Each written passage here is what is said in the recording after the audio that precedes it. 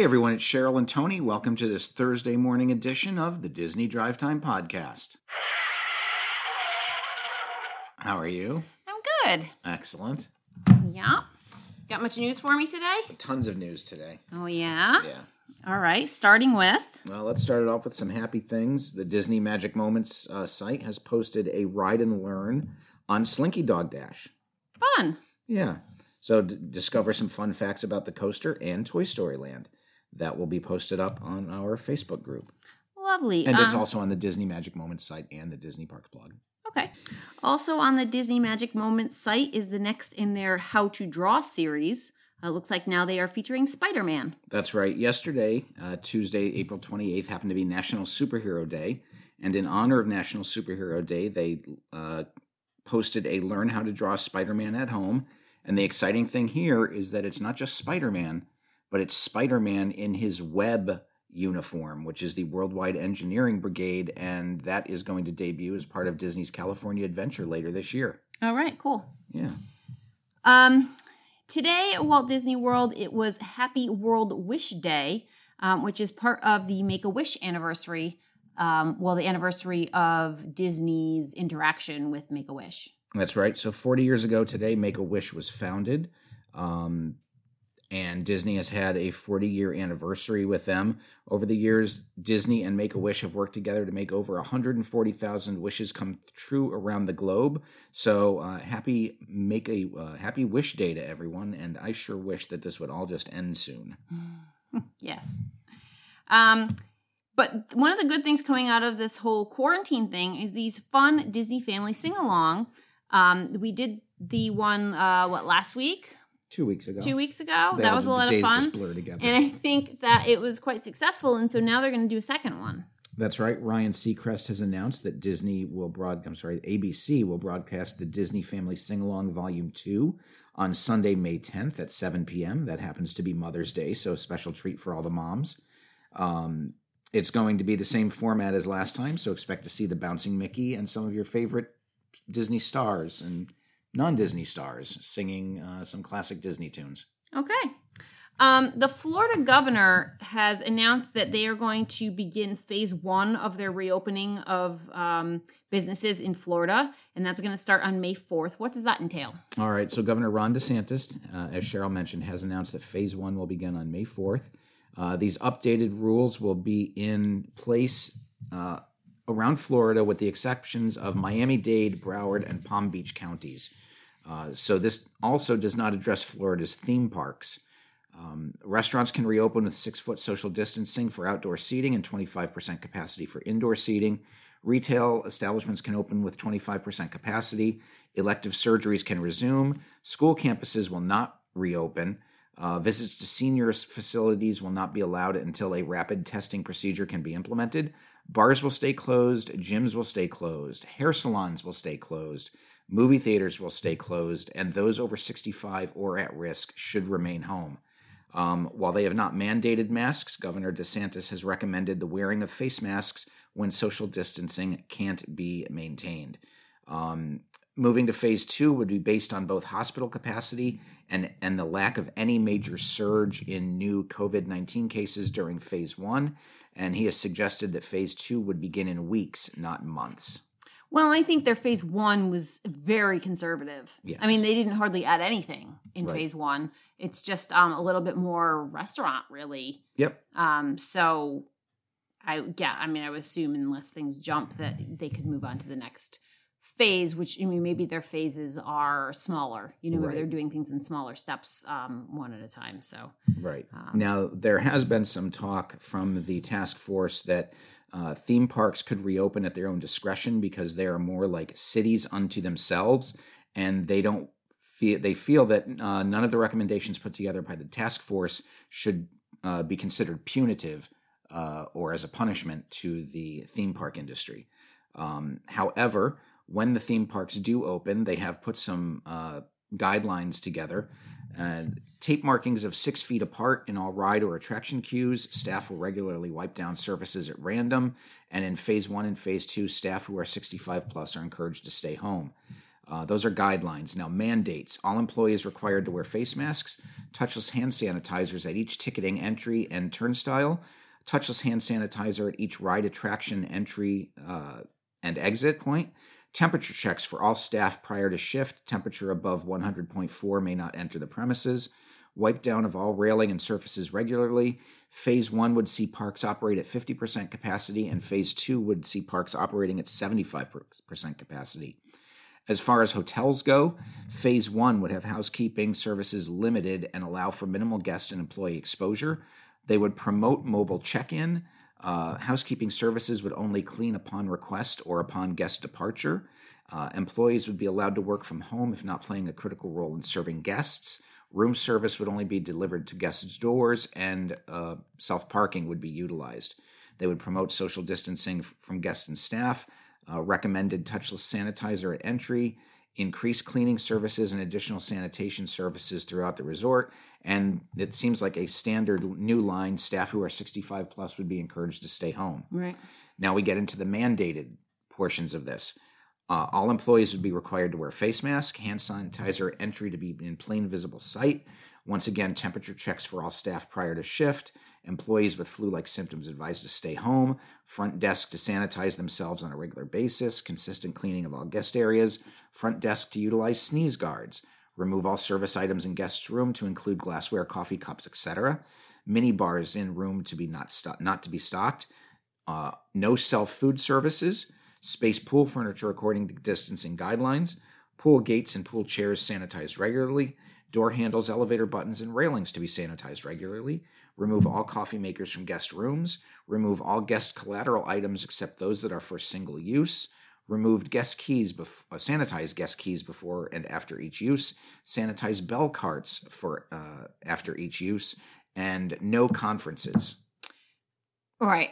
Okay. Well, it sounds like I'm going to be packing my coffee maker for our August trip. Right. And then the last line would be, the last part would be restaurants, guidelines, paper or disposable menus, encourage takeout or online ordering, touchless sanitizer at entry, and guess what? 6 feet apart. Staff who are 65 or older. Stay home. Encouraged to stay home. Now, the mandates would be hand sanitizer at every table, hand sanitizer at entry in plain visible sight, all employees required to wear face masks, temperature check for staff prior to shift, employees with flu-like symptoms advised to stay home, doors to be wiped regularly, all staff behind counters must wear gloves except for bartenders. Bartenders to sanitize hands after making each drink order. Seated tables to be 6 feet apart. Phase 1, restaurant and bar capacity limited to 50%, and Phase 2, limited restaurant and bar capacity at 75%. Yeah, I mean, all of these seem pretty doable, except for maybe how are you supposed to keep people 6 feet apart at a Disney restaurant? Like, I just feel like they're usually so packed. Mm-hmm. I don't know how they're going to do that. Right. Maybe they move all the tables so there's a 6-foot diameter around them. They would definitely have to, or a 12-foot diameter or 12-foot distance between tables, so they each have 6 feet. They would, but they're going to have to cut. They're not going to be able to keep the same number of people coming in. Right. And very few restaurants run at capacity, but Disney restaurants do run at capacity. So that's tricky. If they're only allowed to run at 50% capacity, what are you supposed to do with the other half of the reservations? Right. So it sounds like buffets would be nixed. Oh, yeah, definitely. Character meals, probably not. You're not going to have people, or if there are character meals, you're not going to be able to run up and hug them. Right. You know, it might be just a stop by the table, stand next to him and hug him. That's hard. But that's hard to enforce with children. Right. I don't know. It'd be interesting to see what happens. Yeah. All right. What do you got next? Oh my goodness, what do I have next? The Disney Plus app has been updated, and it's now allowing users to restrict Wi-Fi usage. That's right. Just putting a cap on data. So if it is automatic, there are two options: automatic and save data. Automatic is the standard option, and it will stream in the highest quality available up to HD. The save data option uses the least amount of data streaming at standard definition quality. So, some people, are out, like if Lily goes out and she's streaming movies in high def like she is wont to do, I don't want her using all of my data for that. But it says to restrict Wi-Fi usage. Wi-Fi isn't data. Wi-Fi is not data, no. So then why does this say it allows users to restrict Wi-Fi usage? Well, it's using your Wi-Fi to restrict your data usage. Oh. So it's just the display, the resolution in which you're pulling your movies down. Gotcha. One story that Cheryl did skip that should have gone before this was Walt Disney World is now canceling reservations through May 23rd as a result of the COVID-19 closure. Guests who are impacted by this are being offered free dining for visits between June 1st and I believe September 30th. So if you have it booked through a travel agent, talk to your travel agent. If not, you should have been emailed by Disney. Okay. Hong Kong Disneyland, they have set up new queues for social distancing. That's right. They're actually testing new queue setups just outside the park to promote social distancing. They had been testing this at Shanghai Disneyland first, and it appears that all of the Disney parks in Asia are on their way to reopening because there's been a drop in COVID-19 cases throughout that part of the world. It's they're just testing functionality right now, and I'm sure that what we see implemented in Asia is more than likely going to be implemented here. Yeah, I mean, we do have the benefit of having been second for, well, not second, probably the third wave, really 12th or something as far as like countries go. But, we're not at the beginning of this. So, right. Just like the virus came over here and we already knew a little bit about it because it had been elsewhere. Same thing with parks reopening and businesses reopening, that we get to learn from our neighbors. I don't know. Misfortune. Yeah, I guess. Right. So, they're doing the research and we'll get to reap the benefits of what works and what does not. Right. And somewhere that is probably not going to have to deal with this for a while, unfortunately, is Disneyland Paris. France's Prime Minister, Edouard Philippe, has announced that the ban on events that draw more than 5,000 people has been extended from mid-July to September. So Disneyland Paris does fall under that. Unfortunately, they have canceled their 2019-2020 professional soccer season, the Tour de France, summer music festivals. So, it's not just Disney, right. But it looks like there's a chance that Disney could skirt around this, but it is probably unlikely. Yeah, I mean, do you really want to be skirting something like that? Like if it's being done for the best interest of everyone, then right. Maybe it's best to leave it closed. I don't think you'd want to make an exception and then have people get sick. Yep. And then in our last bit of news, always ending on a happy note, 2 people have filed lawsuits against Disney. That's right. 2 Florida residents are suing Disney after they say they were injured in people mover collisions that occurred within days of each other during 2018. Each seek more than $30,000. The first woman had her collision happen on June 23rd. She was facing the rear of the train when the train unexpectedly stopped and then restarted again. The tram in front of them remained stationary. The 2 trams collided, and this woman was seriously injured. Apparently, she had to have spinal surgery, and her life has been turned upside down. A few days later, on June 27th, in a similar accident, the people mover stalled and then restarted again, crashing into the tram ahead. The second lawsuit did not detail the man's injuries. This seems to happen a lot with the people mover. It's been around since 1975. But there was a New York woman who sued Disney in 2019. She voluntarily dismissed her lawsuit last month, which means that Disney probably offered her some cash to make it go away. And there is another lawsuit filed by a New Jersey couple last year that is pending in court. So some not good legal times right now for the mouse. Well, at least for the people mover stuff. Right? I mean, that's crazy.